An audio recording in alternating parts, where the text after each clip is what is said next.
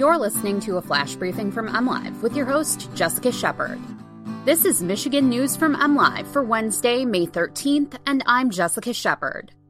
More than 30,000 state of Michigan workers face reduced hours during the coronavirus pandemic. Another protest of Governor Whitmer's stay-home order is scheduled for Thursday, and a heat map from the New York Times shows Michiganders are leaving home more often. At least 31,000 state of Michigan employees will be taking layoff days each pay period starting next week due to budget constraints from the COVID-19 pandemic. From May 17th through July 25th, most impacted employees will take 2 unpaid days off each pay period. High-level managers will take 1 layoff day every other pay period, equating to roughly a 5% pay cut.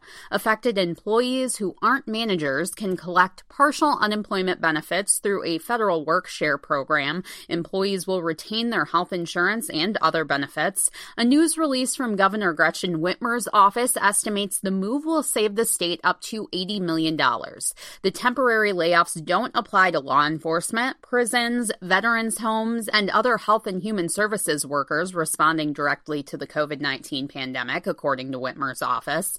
The state previously laid off more than 2,900 employees for 2 weeks to save the state $5 million as budget pressures continue.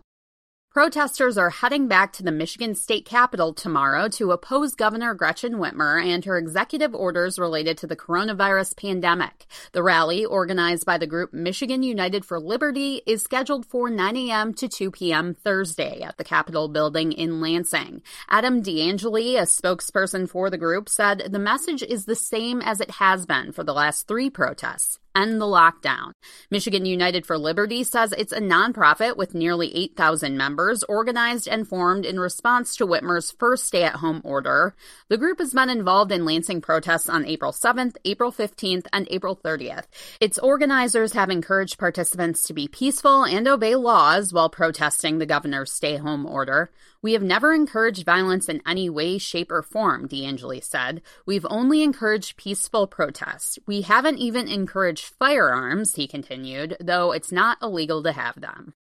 A heat map produced by the New York Times suggests more Michiganders are leaving their homes despite the state's stay-at-home order. The Times analyzed cell phone data collected by the location analysis company Cubic to create the map, which traced movements across the U.S. In Michigan, the data indicates people have largely stayed at home over the last 6 weeks, but last week the data suggests 1 million more moved. Michigan experienced an approximate drop of 11% in the number of people staying inside, the largest such drop in the country last week. The 11% drop is larger than even those in states that saw stay-at-home orders lift last week or prior to last week. Michigan's order runs through May 28th. However, it's important to note the data is only an approximation, as not everyone in the state has a cell phone or travels with it on them at all times. The data is a representative sample of about 15 million smartphone users across the country. For the latest Michigan news, visit mlive.com or find us on Facebook and Twitter. Thanks for listening, and have a great day.